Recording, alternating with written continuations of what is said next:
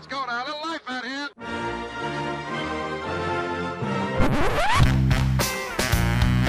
What the hell's going on out here? It's a lot of fun. Keep it fun. Hello everybody, welcome to the UK Packers podcast. As usual, I'm your host at Steve Diddy, NFL on Twitter, and of course follow the group at UK Packers. And it feels weird going into this intro because I haven't done it in, 2 weeks? But we're back, baby. We're 13-3, and of course to break down the game and all things Packers, I'm joined by Peter Jones. It's at IT Hedgehog, and for no reason whatsoever, just because I missed doing it. You doing it, Pete? You doing it? I'm doing it, Steve. Is there a reason for us to do this? I'm doing it. All right.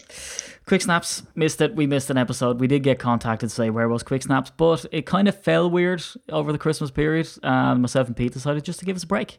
But Pete, dear Jesus Christ, don't we need the bye week after that game last night? Holy llama. I need a bloody bye week after last night, Steve. I tell you, excuse my language, but I'm like everybody else. I think we're all just worn out. You know, I was throwing every pass, overthrowing some of them, catching every ball, dropping some of them, just like everybody else sitting on their couches trying to struggle through that game and trying to work out at the end of it whether to be really happy that we'd made it through and got what turned out to be the number 2 seed, or sitting there with some situation thinking that it wasn't very good, was it? So I don't quite know where I am today.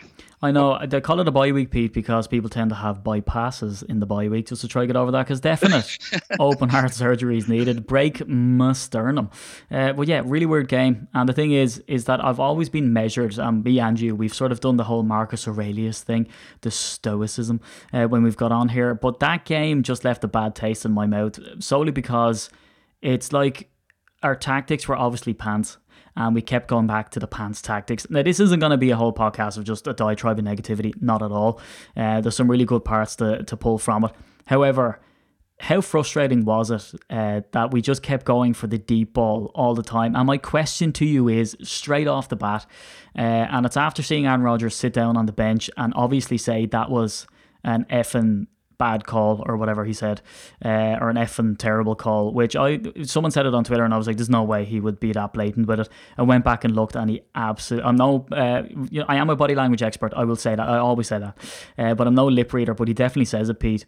So when it comes down to this long ball strategy, is that down to Matt LaFleur? Is it down to Aaron Rodgers? Or what do you think happened last night that caused us to keep going for the same thing again and again and again? So my uneducated feeling is that it's a mixture. It's a mixture of both. Yeah. But very clearly going into the game, they had emphasised in the game planning that they wanted to throw long. So they've clearly seen something. Either they just felt that the Lions could be beaten deep, or they wanted to throw the long ball early to loosen up the short and intermediate pass, the underneath stuff.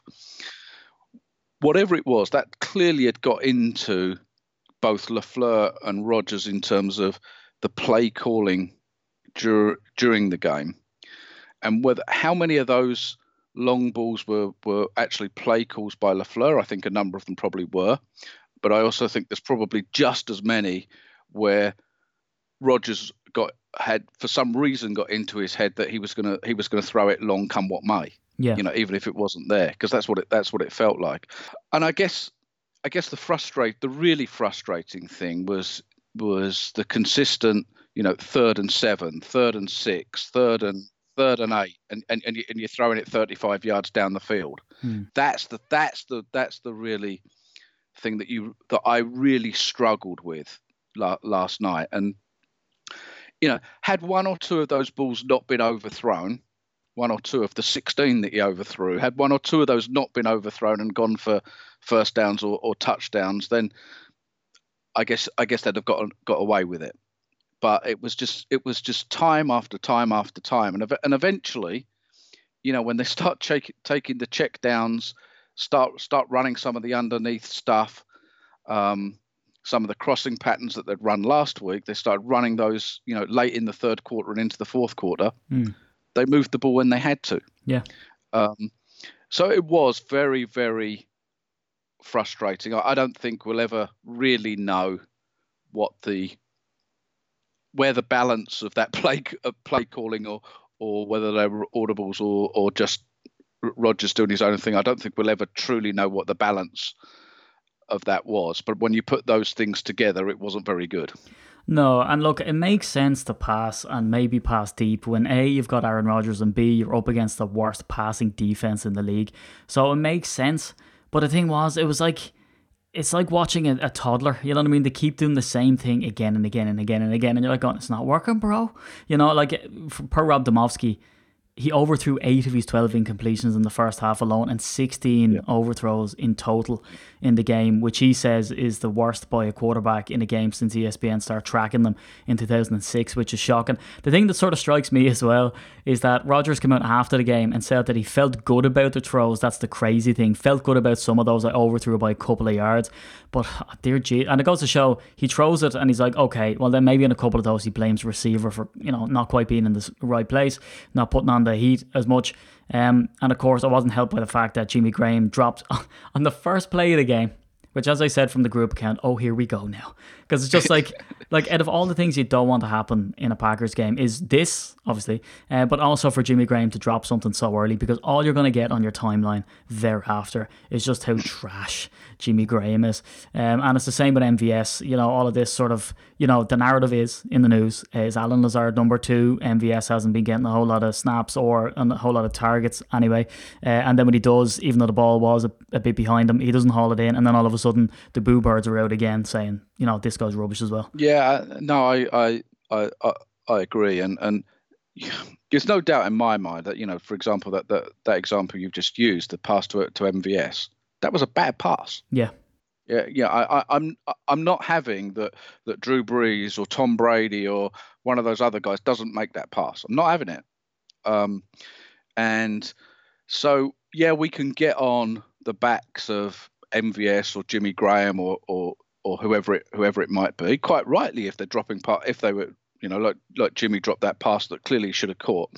But there was also some not so stellar quarterback play in the first 2.5 quarters as well. And if that long ball works, then you keep doing it. I get that. But after a while, it just got so repetitive and so annoying. I mean, it's one thing if you're on, you've had a penalty or on 3rd and 15 or something, but to keep doing it on 3rd and 8, 3rd and 7, 3rd and 5, it just, well, I guess we're just talking the frustration that everybody was feeling last night. It's odd though, Pete, as well, wasn't it? Because usually you expect him to go to deep ball because Devontae looks like he has, minus 1 yard of separation, which is enough for Devontae Adams. Yeah. Or a target that he, like Lazard, so that was a long pass. So, behind the scenes, I was messaging a couple of people and I was just like, this is frustrating, this long ball thing. Then he hits a long ball to Alan Lazard. And one of the responses back was, oh, well, that one worked. And I'm like, yeah, okay. But all the time it's bad. But like he was throwing long balls to Irvin. You know what I mean? Like this is whatever string running back who's on returns. And yes, he's done well there, but to be lamping the ball to him with no separation is crazy. And it's weird too, isn't it, that out of all of the overthrows, his interception and underthrown ball, it's kind of like, how can you win on the night, Pete? Yeah, no, it was also disjointed, wasn't it? It was also, it was odd. And I made a comment last night that was just, I just said, I thought I understood some of this game, but now I'm not sure I do, because it was just the strangest offensive play calling game that I've seen in a long, long time. And as we've just described, we won't ever know with 100% certainty quite how that came about. Yeah, it's one thing, Steve. I think if you're at 3rd and 5, 3rd and 8, and you throw a 9-yard out, and it's incomplete, it gets knocked down, he drops it, whatever. At least you can understand the play call. Yeah. It was very difficult to consistently understand 25 and 30-yard passes down the field, which at the best of times have, whatever, a small percentage chance of being complete. So it was odd, very odd. Well, I'm going to go there, right? Because there's an awful lot of talk online and we might as well wade into the debate ourselves. There was an article out recently, I think it was a week or two ago, that sort of deep dived onto how much we've neglected the wide receiver position and tight ends and all this type of stuff, and that Jimmy Graham was a splash, but obviously could be deemed as a bust.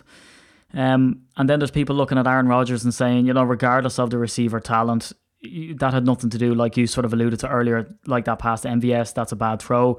If I can throw one in there as well, it was the just surefire touchdown to Aaron Jones. He gets so much separation in the end zone and Aaron Rodgers just floats the ball above his head. So I thought that was the epitome of poor. And what's really frustrating as well from watching it is that the amount of overthrown passes was incredible to me, like unbelievable, just looking at it, and the stats of like this is tied. I think Josh Freeman did it when he was with the Vikings back a couple of years ago as well, 16 overthrows. But looking at this, it was like, this is just madness to just keep doing this. I just don't understand it, because it's an accuracy issue. Yet then he hits a really accurate pass on the sideline and you have this toe tap and stuff and it's all great, and you're like, how can you mix the two of them? I understand if it's an overthrow and the person's way off. Yeah. Is there something wrong here, Pete, with Aaron Rodgers? Is this a regression thing? Is it just a bad game? And do you think that there's credence for some people saying we need to get some sort of a backup to look ahead to the future, maybe to give some competition, which sounds insane when it comes to Aaron Rodgers? Or is this just a typical Packer fan overreaction to analyse? Well, I think that, with the extension that the Packers gave Rodgers, the Packers are all in on Rodgers for the next 2 or 3 seasons. Yeah. I just, it just doesn't seem conceivable to me that there's any way out of that deal from a managing the cap basis. So I think that it's possible that the Packers would look at a quarterback in the draft. I don't think this coming year. I don't think in 2020. I think you're looking at one early in the draft, probably a year before you think that it's Rodgers' last year. So not probably till 2021 or 2022. There's no doubt in my mind that the level of play has diminished.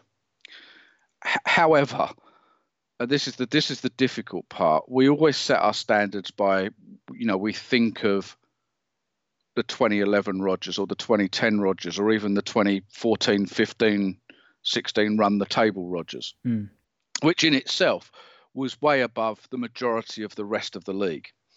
So it's difficult to work out how far his skills have diminished from there, but there's no doubt in my mind that they have, and I think that's just natural for a guy that's in his 15th season.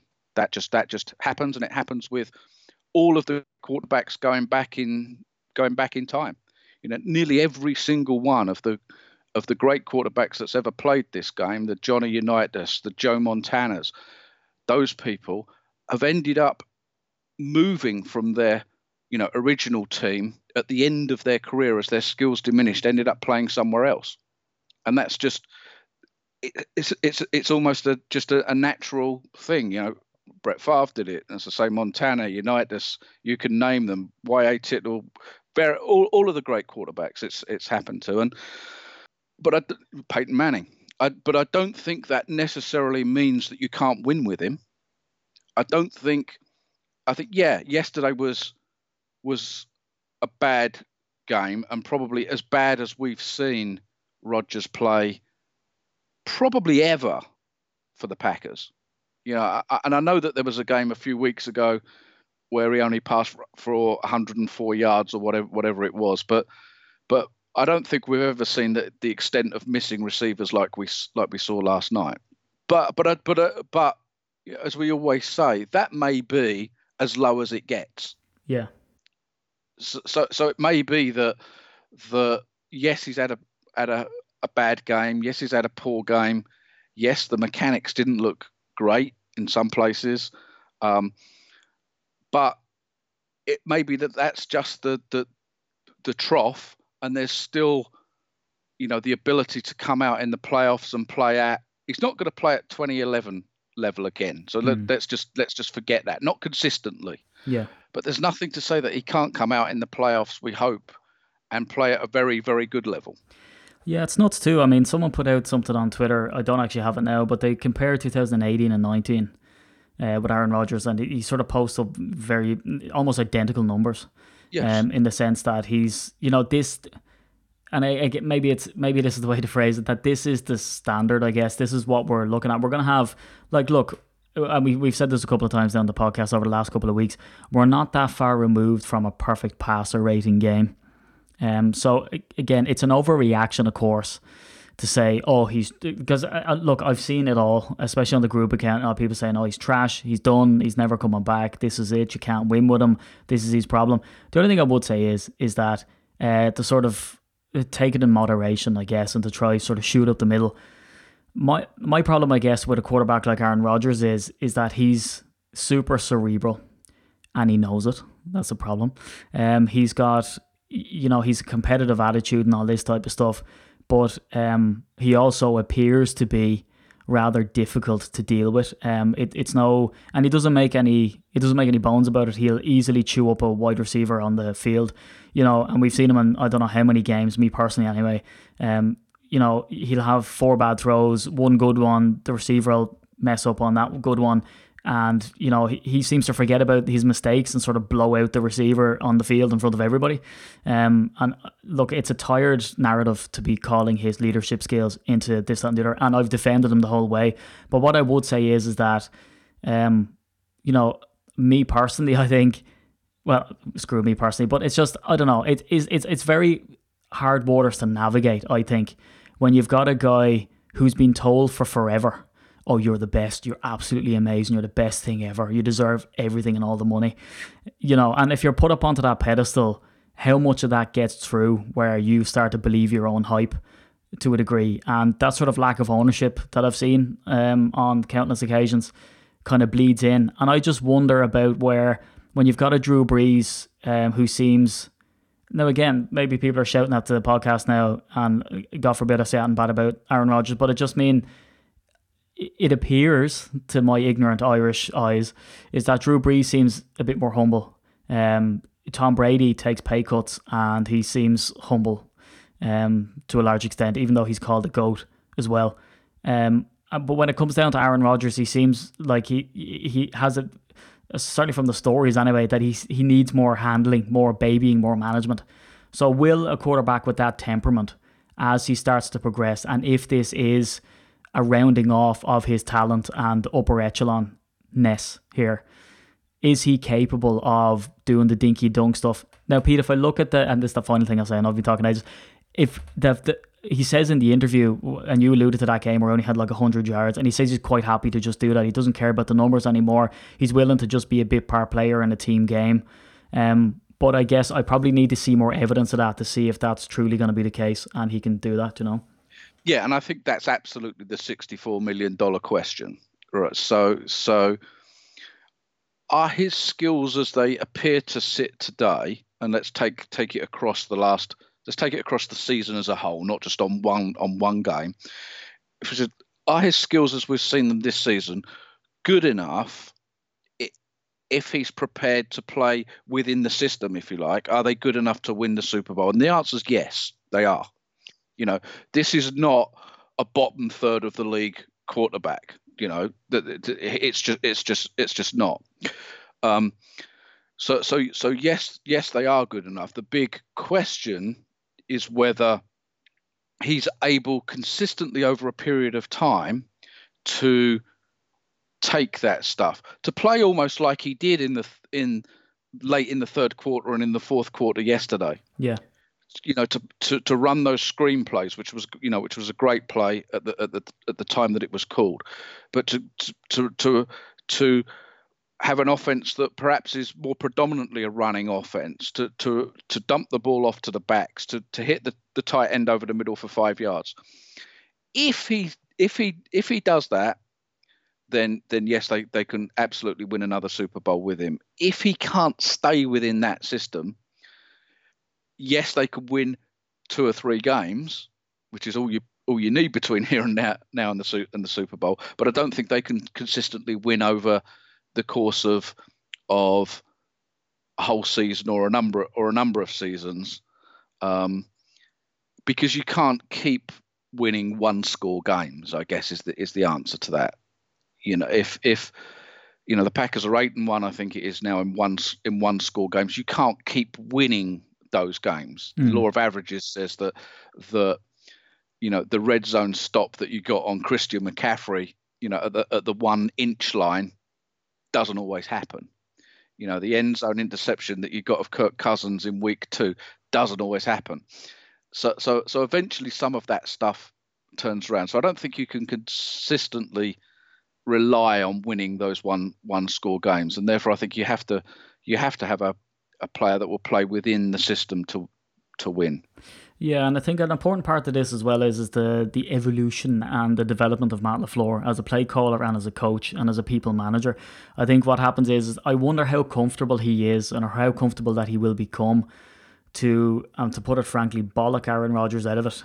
To say to him, because we saw that with Mike McCarthy, right? He'd come to the sideline and Mike McCarthy be getting heated and looking at him as if to say, "What are you doing?" And I think you're right. I think that has to become easier over time, as Matt LaFleur becomes more, embedded in his role, more comfortable in his role, more accepted, if you like, in his role. I think that you believe that the confidence to be able to say, actually, and however he wants to deal with that, whether that's a quiet conversation or a rollicking, but I think his willingness, his confidence to be able to have those conversations, I think is more likely to happen. Yeah, which is what I'd love to see. I don't necessarily want to see it out on the field. Who cares? You know what I mean? I'm not into that machismo of all of that type of stuff. But certainly, I would hope that behind the scenes there will be some knuckle racking and to say, listen, this is where you went off script. You called the audible here. Had you played this is the coverage that we were facing, and that would have worked. Now, the thing with Aaron Rodgers, I would imagine he'd have a rebuttal, and probably a very wise one to come back at. But it'd be good to see them go at it. Also, I think, Pete, they almost need to give Aaron Rodgers no excuse, right? They need to draft at the wide receiver position. Hopefully, Jace takes a step up as well at tight end and becomes a bit of a weapon. But certainly they need to give Aaron Rodgers the weapons around him too, so that he doesn't have an excuse to say, well, I need to go off script because I don't have anything to work with here. Yeah, no, and I agree with that as well. I think in fairness, the Packers haven't drafted high at those skill positions for a number of years. So I think it's absolutely time. So I think that's right as well. Or you go out and you get one of the big price free agents or whatever it might be. So I think that's fair comment as well. Yeah, and again, so people put it this way too. If you look at the likes of the Saints, they've Drew Brees, Michael Thomas, and Alvin Kamara. So they're looking at them and they say, well, we have Devontae Adams, Aaron Jones, and Aaron Rodgers. So, you're looking at the three positions and you're sort of saying, okay, are they very similar in that regard? I would proffer that Aaron Jones is, especially looking at this season, is more of a weapon than Alvin Kamara. His hands alone have been unbelievable, and also the way he picks up blitzes and stuff like that as well, Pete, has been outstanding. And Devontae Adams, and if we can just talk about his touchdown as well, is that not just an absolute masterclass in footwork? The guy is incredible. Where they drafted him and the talent that they have is unbelievable, and it's good to see the two of those on point, isn't it, Pete? And the two of them, Aaron Jones and Devontae Adams, I mean, you could go down to the bookies and put $100 that they're going to get you some purchase. Yep. And it's a shame, is that 997 yards again this season? Again, yeah. The second total. It's tragic for him. I'd love to see him get above the 1,000-yard mark. And it's a really, me too. And I think you've raised a really, really good comparison that I don't think I'd really thought about. But yeah, if you took the Saints, you took those three key players of the Saints and compared them to the three players of the Packers, that's a really good comparison. It's an interesting exercise there.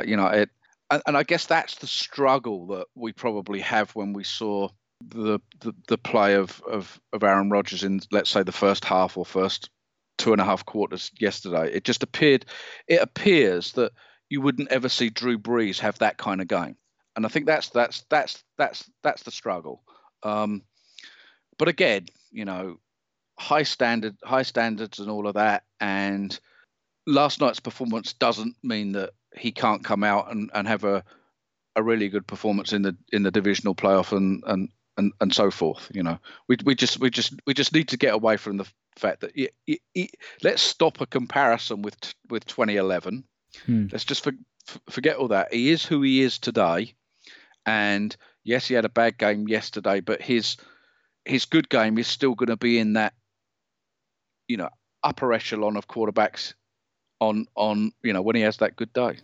Exactly. And I mean, look, we're not looking at Kirk Cousins here or Jameis Winston or one of these dudes who, just capitulate in games and just get pants. Now, again, anyone hearing that could say, well, he kind of did, Steve, in that game last night. But at the end of the day, he's going to bring it back with a few dynamite throws. He's seen every defensive coverage that you're going to throw at him. He can dinky dunk the stuff if needed, and we end up getting the win. Again, you could put an awful lot of that down to Aaron Jones, his strong running, and especially that 31-yard run that he made at the end to set up the field goal as well is important. But an interesting thing to come out of last night's game as well, and again, it's kind of ironic that it comes down to the last game of the season. We've been so healthy, Pete, all year. And then we see Lindsley go out with a back injury. Lucas Patrick takes over, and admirably so. He got his contract extended only that week, which was great. And then Brian Balaga out with a potential concussion, with Jared Valtier coming in as well. Do you think these are two injuries that you'd expect us to get healthy with the bye week, or do you think this is a real red warning sign for our next playoff game? Well, I'm hoping that they're both going to get healthy with the bye week. I haven't seen the latest update on Balaga, but I don't know if he's in the concussion protocol or what the deal is there. But even if he is, you have to keep your fingers crossed, within a couple of weeks he'd be back. So having the bye week there is ideal. I haven't had a chance to go back and look at the coaches tape or the all 22 yet, but certainly on first viewing, it looked like both Patrick and Valtier did very well when they came in. There didn't seem to be much of a letdown on the offensive line to me. So that's good news, and I guess Valdier's moved above Alex Light in the depth chart, and that seemed pretty good to me. Yeah, old veteran coming in. I mean, what a performance to be able to come in effectively in retirement and comes back. It was a bit of a weird game as well for the defense, wasn't it? In the sense that we got torched by Blau, and you know what? I couldn't get it across on the group account on Twitter, and you might not get the reference. And everybody out there, I'd say about 94% of people are not going to get the reference. But every time he took the field, all I heard was, Blau, how you like me now when my pig is valued over. I just, Ludacris came into my head, and I think it's the song Yes by Usher. Don't know why, but it's what happened. It's the same as, and this, I'm going down a really weird tangent, but I'll just ignore it and won't ask for a response and move on. But it's like when I go to the airport, because we fly back and forth to Spain quite a lot. And we go through the fragrances, and one of the ones that's always out there is Johnny Depp is always looking at me with his mascara on. And it's for that man perfume called Sauvage. And the thing is it a nice fragrance, Pete? You're damn right it is. But I spray it on myself, but then because I smell myself, all I have running through my head is the word Sauvage. And that is enough for me not to purchase it. But anyway, two things that get stuck in my head. As in Darnell's Sauvage. Do you know what? If fragrances should actually sponsor that guy, should they not? And make him change his name to Sauvage. But it's just so ridiculous. Johnny Depp in the desert digging a hole for no reason, still looking like Captain Jack Sparrow. But the thing is about this Packers defense is do you know what? If you were to people listen to this in their car, they say they listen to it at work and all this type of stuff. Can you imagine zoning out for a couple of seconds, coming back to the podcast and hearing us talking about Johnny Depp and Sauvage? But anyway, the Packers defense allowed 19.6 points per game, and the last time they allowed under 20 points per game, according to, I think, ESPN, was the 2010 season, Pete. It's coming, baby. You like that comparison, right? Yeah. But isn't that incredible that we've allowed under 20 points per game? Now, the thing is when we come up against a good team and we get blown out, we let it above that, and then it's the sort of crappy teams that we've been sort of pushing down. So that, to me, is inflated. However, our defense at times have played like a revelation. In fact, Blake Martinez, who has been the distance machine, got a sack, and then on the very next play came down with that interception. And I was going to tweet out as well, oh, well, at least his deep coverage actually pays dividends this time. But I was like, don't make a positive a negative, Steve, please. Just leave him with his interception and let him be happy. The defensive performance in this game, Pete, anomaly, some good stuff, some bad stuff. To you, anything to raise or forever hold your peace about this Packers D? Yeah, it was one of those. So I don't think there was anything exceptional in the defensive performance. There were some good plays. Zadarius Smith had a relatively quiet game, certainly quiet first half after a massive game last week in Minnesota. I didn't think the Lions were very good. If I'm really honest with you, I don't think they showed very much on offense at all. Yeah, the Packers gave up a trick play, but that stuff happens. Yeah. So I think the defense played better than okay, but not great in the first half, but played well enough, if you like, and then clearly in the second half played better than that. But I don't think the Lions, especially after Golladay went off with his concussion, you just never felt like the Lions had a lot on offense to beat you. It was just whether or not, their 17 points was going to hold up, because it felt like for a long time that 17 points would hold up. Yeah. But yeah, I mean, as a whole, the Packers defense has been surprisingly great when it comes to not giving up points. Because whilst yards aren't the be all and end all, they're a decent indicator of the strength or the relative strength of a defense. And the Packers defense has given up a lot of yards, not so much last night, but generally. But when you convert that to points given up, it's incredible. It's incredible, to be under 20 points a game. And like you say, if you took out the 3 defeats, I think there'd be at something like 16 points a game. I think that is that's incredible. Yeah, it's amazing. And according to Field Yates, he went into sort of, which is a weird, is that his name? He went in, that's so, like, how about being destined to do that job? You know what I mean? It's like being called Boats McCann and you end up being a sailor. I mean, come on. But anyway, I digress. Sauvage. So he says that Brian Gutekunst, if you look at his moves, Zadarius Smith leads the NFL with 61 pressures, Preston Smith 12 sacks, Adrian Amos 84 tackles. So he's done really well. And again, he says that arguably Darnell Sauvage is one of the best safeties in the league as well. So from a defensive standpoint, we've done well. As you said, Zadarius, he did well. I mean, you can see some of on the tape. He certainly gave pressure, but I put that down to good game planning by the Lions. And that came out because Blau came out and said that he knows that he's no Matt Stafford, or he doesn't have a big arm, and he's just going to, they're going to build into the game plan what he's capable of. He ended up ending the night 12 for 29. So by all means, I mean, it wasn't sort of a fantastic performance, 122 yards, but he seemed to do enough at times, especially early on, just to keep the ball moving. And some of those passes were actually quite good. The Golladay one was unbelievable. But a serious question, right? Do you think that Jair Alexander has a career in the WWE after he finishes with NFL? Dead serious question. I know nothing about the WWE. Heck, my wrestling days were Giant Haystacks and Big Daddy. You see, so both sound amazing to me. I'm not into wrestling either, and I put out a wrestling GIF. And I got the pee ripped out of me about some people knowing that I don't like wrestling gifs, because wrestling is fake sport for men in spandex, and more so for people who like watching men in spandex. So that is fine. But when Giant Haystacks and Big Daddy and Kendo Nagasaki were doing it in the 70s, I'm sure it wasn't fake then, Steve. Oh no, it was probably real. It just turned fake for entertainment reasons. Slowly, where we see the NFL becoming with all of these rules that they're bringing in. So yeah, look, again, a definite honourable mention, and I guess it's not even down as an honourable mention. That maybe it's an obvious mention, is Mason Crosby and his late winner. And again, I just love these storylines, the way it works out like a movie. Mason Crosby, the movie, where it turns out that he misses 5 kicks last year in Ford Field, which is apparently led to the whole kicking competition. With Ficken. I'm so glad Ficken's gone. And solely because A, I love Crosby, B, because of the Ficken jokes. Don't like him. It's so boring. But then he comes in and he makes basically every kick this year. I think he's missed 2 all year, including a 51-yarder actually in the game.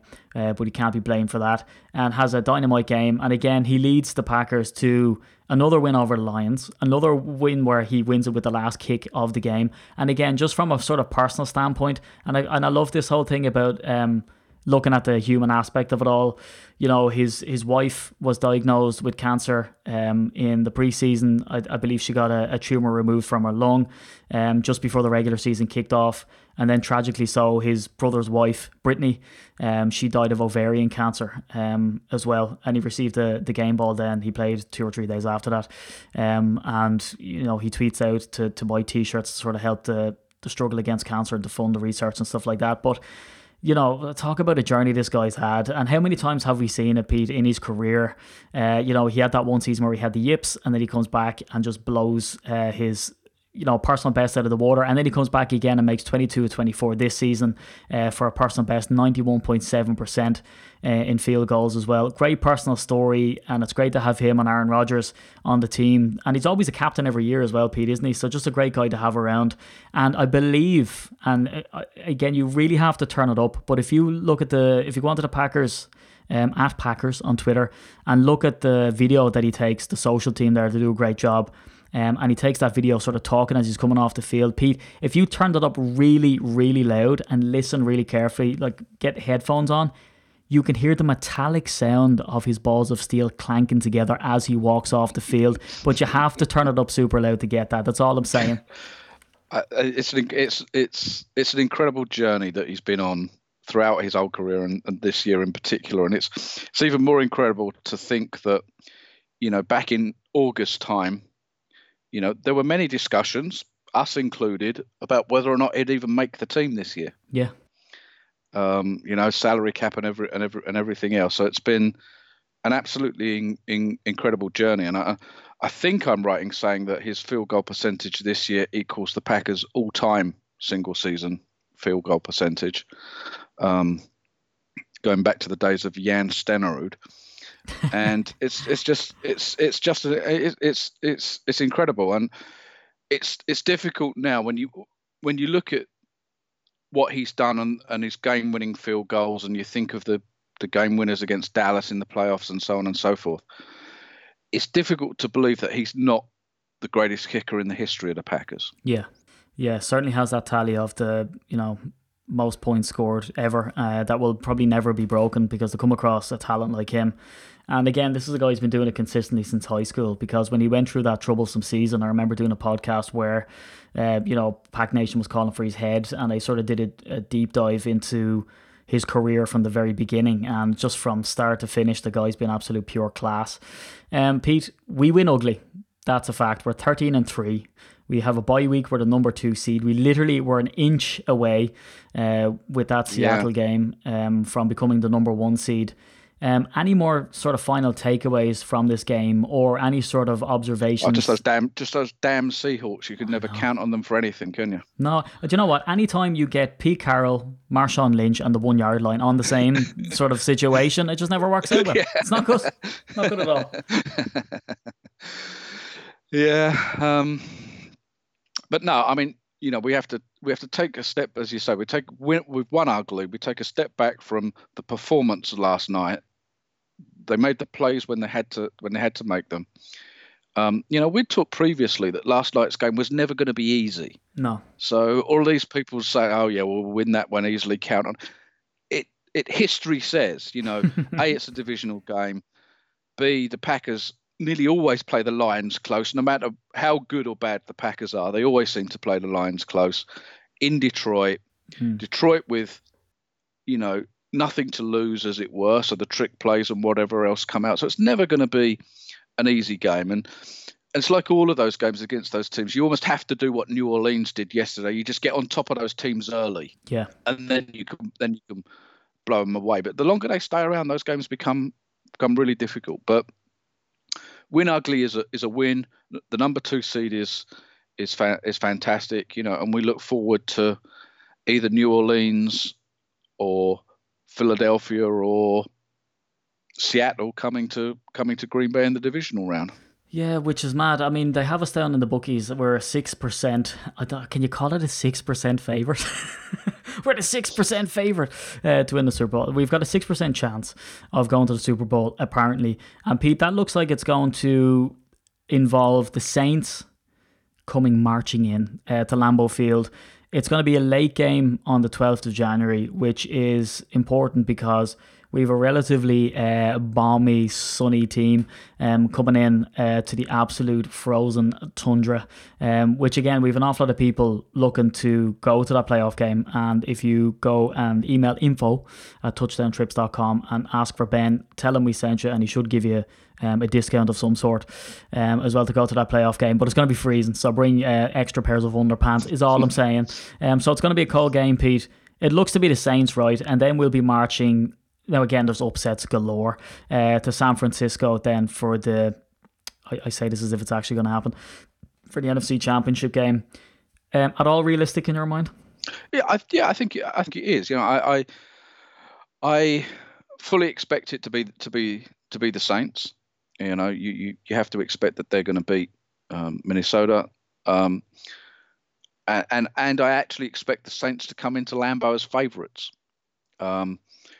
But by a very slim margin, you know, a point or a point and a half favourite. So very, very, very, very close game. And, you know, we're at the point now where the 16 games that have happened don't matter. Yeah. You know, we really are now in 3 1-game seasons, as it were. So, yeah, it's absolutely all to play for. You know, I think there's a decent chance that the Packers will end up in the NFC Championship game. Probably you'd expect it to be against San Francisco in San Francisco, but we'll wait and see.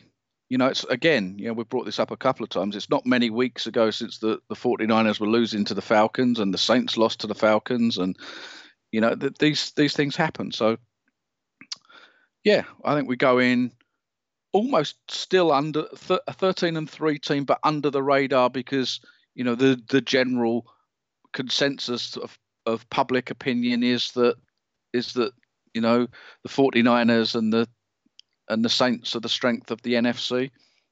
That's fine with us. We'll go in under the radar and we'll see how it pans out. I think we work well as underdogs. I mean, like we said on the podcast, because I think that's something that I said when it come up to the last 2 games. Didn't I? I was like, the Vikings game, we're probably going to be fine, whereas the Lions are going to be a pain in the arse. And that's exactly what happened. Well, that's the way it happened. Like, we went in against the Seahawks in the NFC Championship game that shall not be mentioned. And again, we blew the doors off them. So, like, the thing is, we can definitely come in. And yes, if we have the Saints coming into us, I reckon that we beat them. And then I think if we go to San Fran, people are like, oh, well, you know, they're goose now. That's it. Our season ends here. The only thing is, we have to make sure that we don't start off lethargic, which is what tends to happen after a sort of a period of rest. So as long as we can sort of get off to a fast start, Pete, I reckon that we probably have their number, if that's the way it pans out. I think they've got a decent chance. Yeah. You know, I'm hopeful. You know, I just think what we have to remember is no matter what we might think about, again, yesterday's performance, throughout this year, 13 times out of 16 they've found a way to win, and that's what great teams do. It's what Lombardi's Packers did particularly in '67 when they weren't a great team. Yeah, you know, that was an old team. They found a way to win. They had to, and that's what this team has done so far. So, you know, everything to play for. And the other way of looking at it, you know what? They probably can't play as badly as they did last night. So that's your worst game of the season. Get it out of the way, and you still won. Move onwards and upwards. Yeah. No, that's the thing. We work good as underdogs. And as well as that, I mean, it'll put fuel to the fire too, because everyone's going to be out there writing off the Packers. They're looking at this Saints team and going, oh, they're phenomenal, they're fantastic. They'll go into Lambeau and start spanking people. And then we'll go to San Fran and they'll be like, oh, well, it's going to be a San Fran Super Bowl, you know, and then, you know, we could spank them. So it's going to work out well. And like you alluded to, with that 1967 team, I mean, they were showing headlines the whole time about the fact that they were too old. They were old men. They couldn't put it up to the young fellas. And they went on and... you know, did some ass kicking themselves. But that brings us to an end next. So we've a week off, effectively, but the podcast is going to keep on rolling now. We're back from our Christmas break, our jolly holidays, our pack of holidays. And we're going to, next week, we're going to look at, so there'll probably be no quick snaps this week. Probably not. You doing it, Pete? I'm doing it. Yeah, I'm doing it. Yeah, you're doing it. So there'll probably be no quick snaps, although we did get our quick snappage out of the way in this podcast for your listening pleasure. And so that's probably really uncomfortable for people listening, especially if they're listening in the car, like with, people that are like, you have to listen to this podcast, it's great. And then I say stuff like viewing pleasure and sauvage. So yeah, we'll be back the following Monday, and that's going to be sort of a regular season awards. And then a quick snaps will be back, and we'll be looking ahead to whatever team that we're going to play come the playoffs. So that's it from myself at Steve Diddy NFL on Twitter. Give me a follow. Follow the Paddy Packer on Instagram, at UK Packers on Instagram, at UK Packers on Twitter, at IT Hedgehog on Twitter for Mr. Peter Jones. And I guess that leaves us to talk out in the new year, in 2020. I'm not going to be a dork and say stuff like, see you next year. But Happy New Year, I guess, to all of the listeners. Thanks for rocking with us in 2019. And again, I look forward, myself and Pete, to giving you some absolutely stellar quality content when it gets to 2020, because we keep on rolling, baby. 5-6 years strong now at this stage. No stopping it now. So yeah, that's it for this week. Go Pack, go. Go Pack, go. Put 'em on foot patrol. Blow, how you like me now? When my piggy's valued over 300,000. Let's drink you.